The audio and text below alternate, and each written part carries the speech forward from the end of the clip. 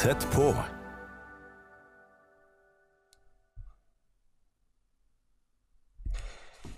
Hjertelig velkommen til et nytt program av Tett på. Mitt navn Daniel Heimstad, og som alltid så det en stor glede å få være med på dette programmet I dag. Og I dag så har jeg lyst til å snakke om at Gud din forsørger. Herren din forsørger, eller Herren Gud din forsørger. Og det her synes jeg et kjempespennende tema. Jeg har veldig sansen for hvordan på en måte livet med Gud gir oss et annet perspektiv.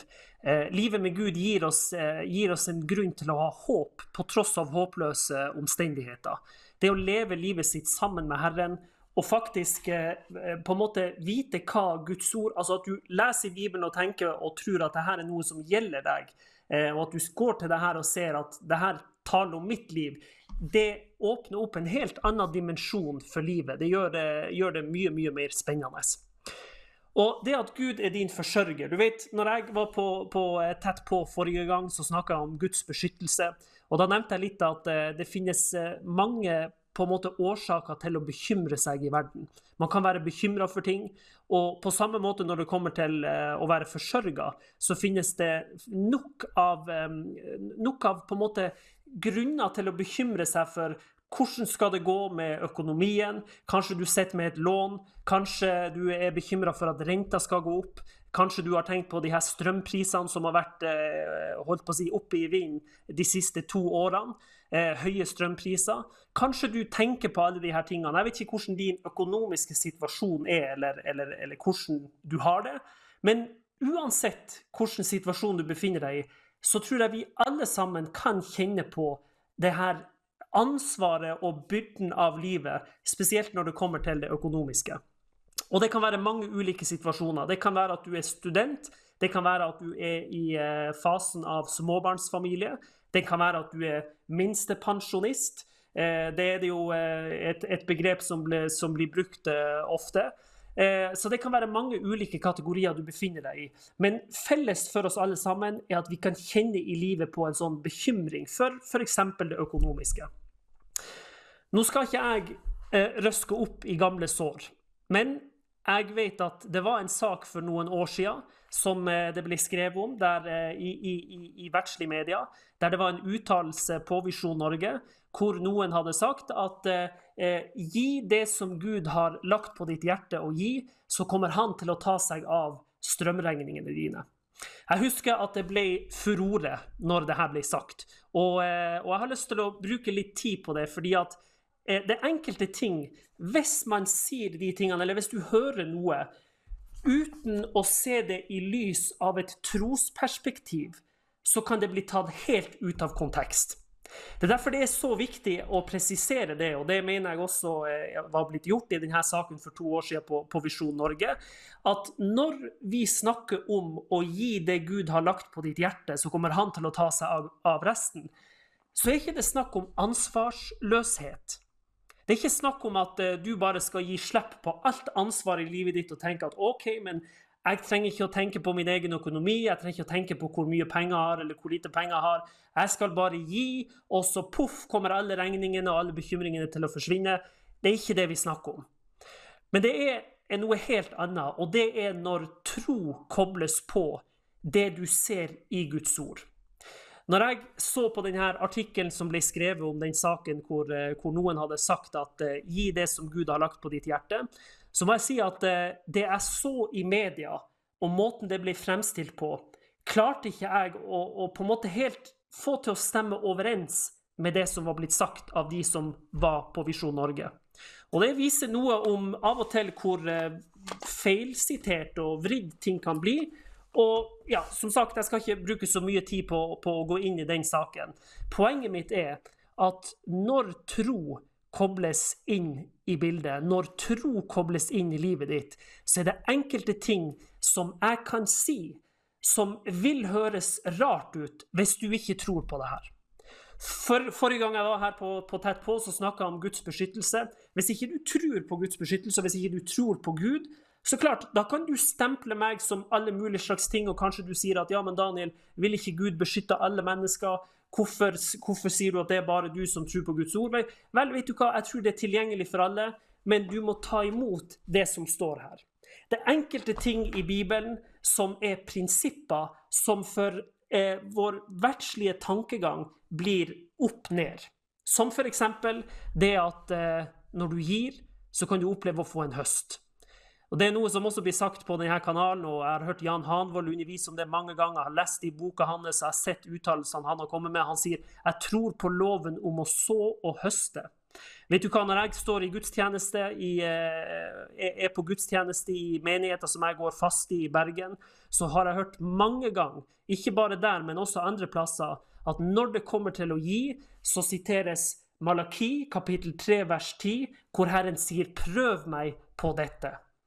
Vi vet det fra evangeliene, hvor Jesus sier at du skal ikke sette Herren din Gud på prøve, men det eneste området i Guds ord, hvor Herren sier, prøv meg på dette, det når det kommer til å gi. Så jeg observerer at mange kristne og mange menigheter tror på loven om å så og høste. Jeg observerer at mange mennesker og mange kristne tror på det her, at når du gir, så kan du ta Gud på hans ord. Du kan stole på at hans ord stemmer, og det at når du gir, så skal du få oppleve at det også en høst. I 2. Korinterne, og jeg snakker ikke om å gi i dag, jeg snakker faktisk om at Gud din forsørger, og vi skal brette ut det her videre nå i løpet av de neste 20 minuttene. Men jeg føler at det går på en måte tospann det jeg snakker om i dag. Gud din forsørger. For du vet at når jeg gir av min økonomi, så ikke det fordi at jeg ønsker at jeg skal gjøre meg fortjent til noe.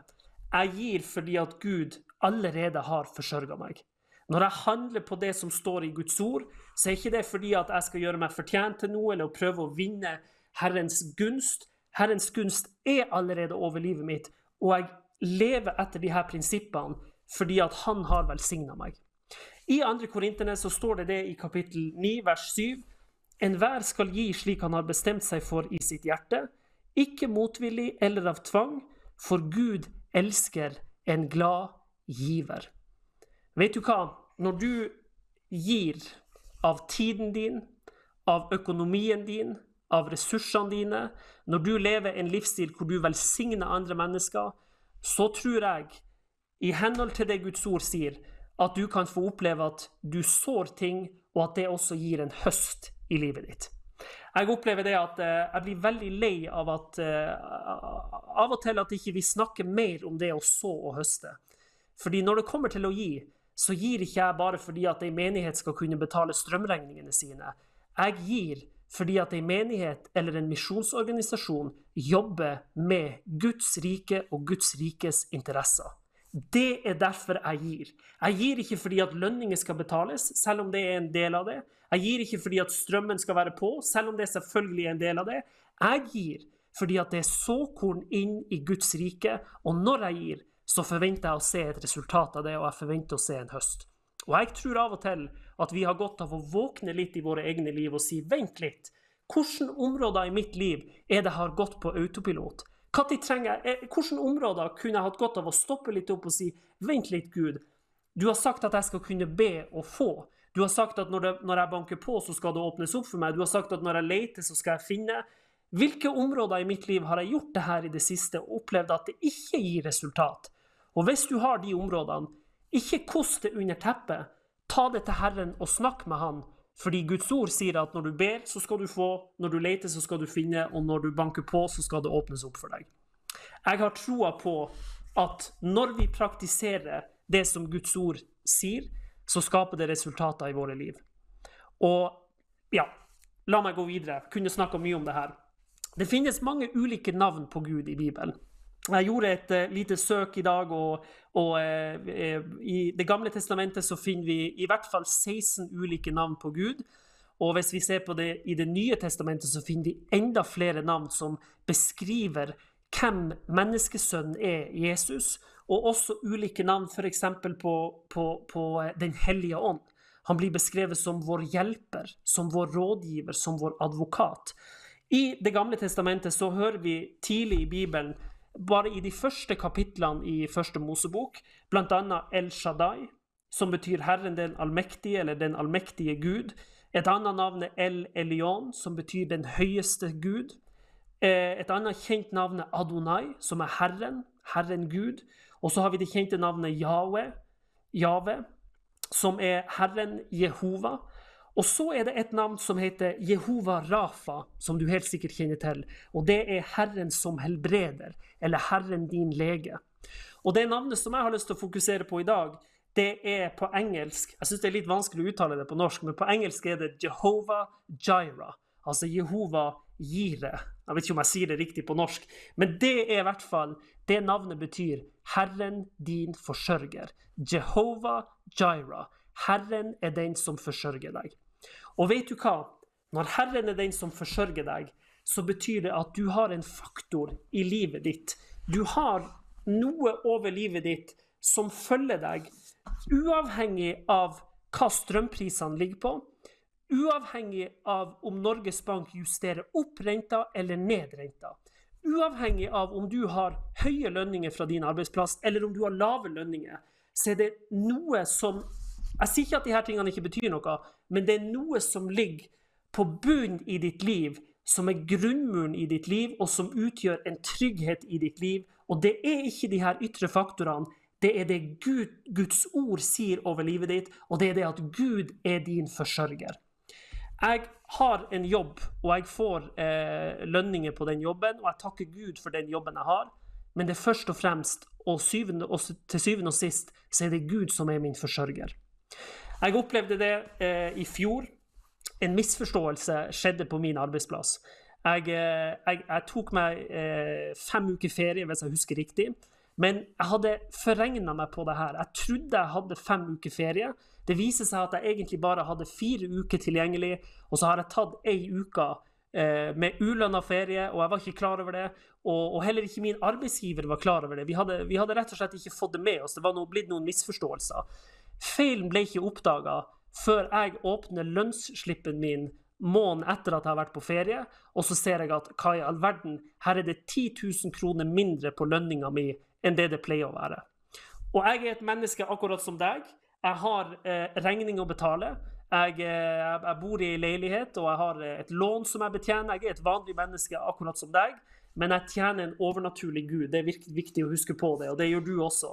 Men når jeg så at nå det 10 000 kroner mindre på denne lønninga, så kjente jeg at liksom, så irriterende, så det her jo kjempedumt. Hva det som har skjedd? Og så fikk vi ryddet opp i det. Jeg fikk selvfølgelig ikke de pengene, for jeg hadde ikke jobbet for det, men vi fant ut hvor feilen lå. Men poenget mitt det at på tross av at det kom som en overraskelse, på tross av at jeg kjente at det her var kjipt, så hadde jeg en ro i mitt indre. Fordi at jeg må ha lønn sånn som alle andre, men til syvende og sist så det Gud som forsørger meg. Og av og til så tenker vi at om du har en trygg jobb, så tenker du at ja, men du trygg, du sikker. Men vet du hva, det skal bare små forandringer til i et marked, og plutselig så kan jobben din være trua. Vi tror gjerne at vi sitter veldig trygt, men noe skjer i verden, noe skjer i verdensøkonomien, og jeg sier ikke det her for å skape bekymring, jeg bare sier at det en realitet. Det ikke bare gründere der ute som må jobbe for sin egen lønn. Også du som en del av et stort selskap, kan plutselig havne i en posisjon hvor jobben din trua. Kanskje på grunn av nedbemanning, kanskje på grunn av nedskjæringer, kanskje på grunn av forandring i markedet. Til syvende og sist så ikke det jobben som forsørger meg, men det Gud som forsørger meg. Og så takker jeg Gud for at han har velsignet meg med en jobb hvor jeg kan jobbe og tjene penger. Jeg har lyst til å dele noen eksempel med dere på det her at Gud vår forsørger, og at han holder sin hånd over oss, og at det til syvende og sist han som vår kilde. Og da snakker jeg om at han din kilde til liv, og jeg tror det gjelder både på energien du trenger for å gjøre ditt arbeid og ditt virke, men også din kilde når det kommer til økonomi, og økonomien som du trenger. Og når vi snakker om det å gi fra et glad hjerte, sånn som det står om i Korinterne, kapittel 9, vers 7, som jeg leste tidligere. Når vi snakker om det å gi, og det at du skal gi det du har bestemt i ditt hjerte. Jeg hadde en opplevelse for mange år siden, hvor jeg fikk oppleve det her med å gi noe som kostet meg noe og betydde meg noe for meg, men hvor jeg også ble rikt velsignet tilbake. Dette var tilbake i 2009, og jeg var hjemme på vinterferie eller på juleferie under oppholdet mitt i Australia, når jeg gikk på Hillsong bibelskole. Og så i november, desember så jeg hjemme i Norge, og så har jeg tatt med meg noen taler som fra det året jeg har vært så langt, de første 6 månedene på Hillsong. Og det her taler som jeg har hørt på de ulike gudstjenestene, og det var spesielt gode taler. Og jeg har kjøpt noen ekstra fordi jeg tenkte at jeg skulle gi til noen venner hjemme på Nordkjosbotn og noen i familien. Så jeg tenkte jeg kjøper de her som en liten reisegave som jeg kan gi til dem. Og jeg hadde klart for meg hvem som skulle få hva. Og så hadde jeg kjøpt meg en tale som var den beste talen jeg hadde hørt det året. Og det var av han som var, holdt på å si, nestkommanderende. Det var jo ikke det ordet de brukte, men han er andre pastor i Hillsongen, eller han var i hvert fall det da, rett bak Brian Houston. Og han heter Joel Labelle. Og han hadde prekt en tale som var helt fenomenal. Det var noe av det beste jeg hadde hørt. Når jeg satt hjemme i Norge, så hadde vi besøk av noen, en venn av familien. Og så kjente jeg satt med de her talene mine, og jeg snakket om oppholdet i Hillsong, og så kjente jeg at den hellige ånd talte til hjertet mitt, og så sa han, Daniel, gi den der talen av Joel Labelle til denne personen. Og så tenkte jeg inni meg at jeg måtte gå noen runder med meg selv. Dette var jo min tale. Det var jo den beste talen jeg hadde hørt i året, og den her hadde jeg jo kjøpt til meg selv. Men jeg visste at det var den hellige ånd jeg hadde hørt. Og så varte det kanskje, jeg vet ikke, 1 minutt eller 2 minutter, tenkte jeg på det, men så bestemte jeg meg for at greit, jeg skal gi den talen. Og så gir jeg talen til vedkommende og sier at den her kan du få av meg. Og han ble overrasket, men takket, og var veldig takknemlig for det.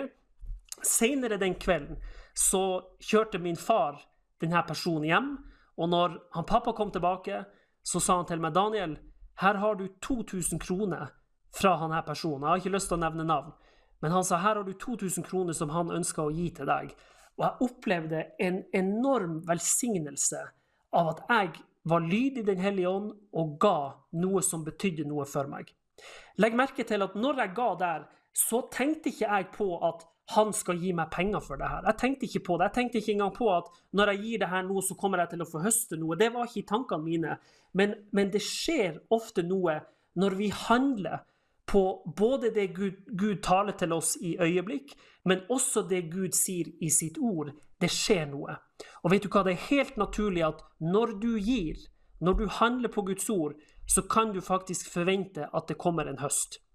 Jeg har også opplevd å gi ting hvor jeg på en måte ikke har sett noe sånn direkte resultat, at jeg ga noe der, og så fikk jeg tilbake så mye penger, eller så mye ressurser, eller hva det måtte være. Det er ikke det er snakk om. Poenget mitt med det her er at jeg gir fordi at det er Gud som forsørger meg.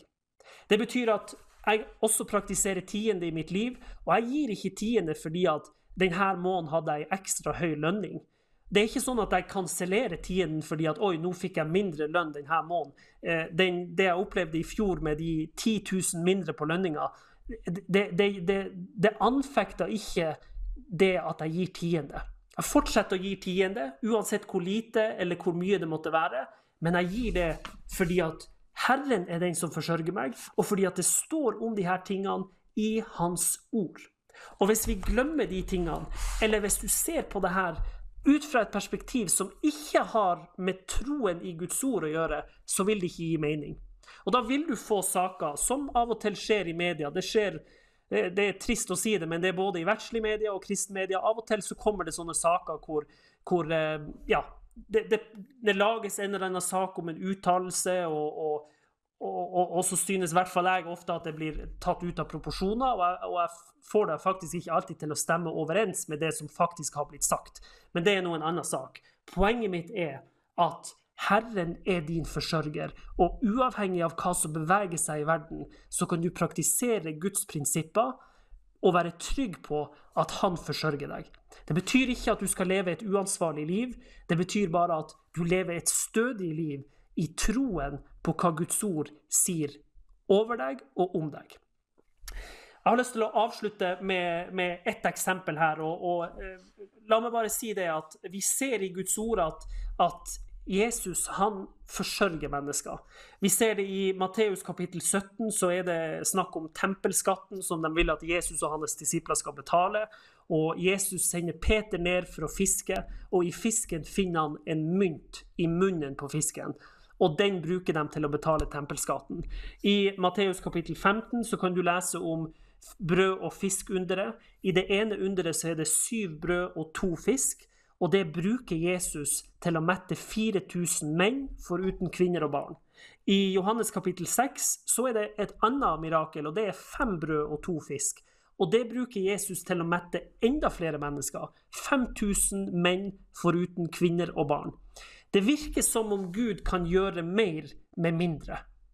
Det virker som om at han ikke trenger så mye for å gjøre de store miraklene, og det fascinerer meg. Og det også veldig viktig å huske på når det kommer til at Gud vår forsørger. Du trenger ikke å ha alt perfekt rundt deg. Renta kan svinge. Påvirker den deg? Ja, så klart. Kanskje du må ta tak i din egen økonomi. Kanskje abonnementet på Netflix må ryke, at du ikke bør bruke penger på det. Det kan hende du må ta tak. Men uavhengig av hva som skjer, så forandrer ikke det faktumet at Gud din forsørger. Det siste eksempelet som jeg ville avslutte med, det var en opplevelse som jeg hadde for noen år siden, hvor jeg var på en arbeidsplass, og så var det en tidligere kollega av meg som sa til meg at Daniel, hvis du skulle oppleve trøbbel i jobben din, så må du bare gi meg en lyd, og så skal jeg fikse en jobb til deg. Og når han sa det, og det er viktig å legge merke til når du har gode venner rundt deg, og når du har gode skussmål også rundt deg. Så dette var jo en tillitserklæring som jeg fikk høre. Men når denne gode vennen min sa det her, så talte den hellige ånd til meg med en gang og sa, Daniel, ikke fest din lit til mennesker, men fest din lit til meg. Og det betyr ikke at denne personens tilbud ikke var godt, det betyr ikke at det ikke var genuint, det var det absolutt, men Gud minte meg på at det først og fremst han jeg må ha min tillit til, ikke at noen andre har gitt meg et løfte. Og det også viktig når du hører på meg i dag, og når du hører på undervisning fra en forkynner eller en pastor, uansett hva det måtte være, din tillit må ikke være til meg. Det må være først og fremst til Gud. Selvfølgelig så håper jeg at du har tillit til meg, jeg håper at du interessert i å høre på det jeg har å si, jeg håper at du tar imot, og at du også kjenner igjen at det jeg snakker om her, det resonerer med det som du har lest selv i Guds ord. Selvfølgelig håper jeg på det.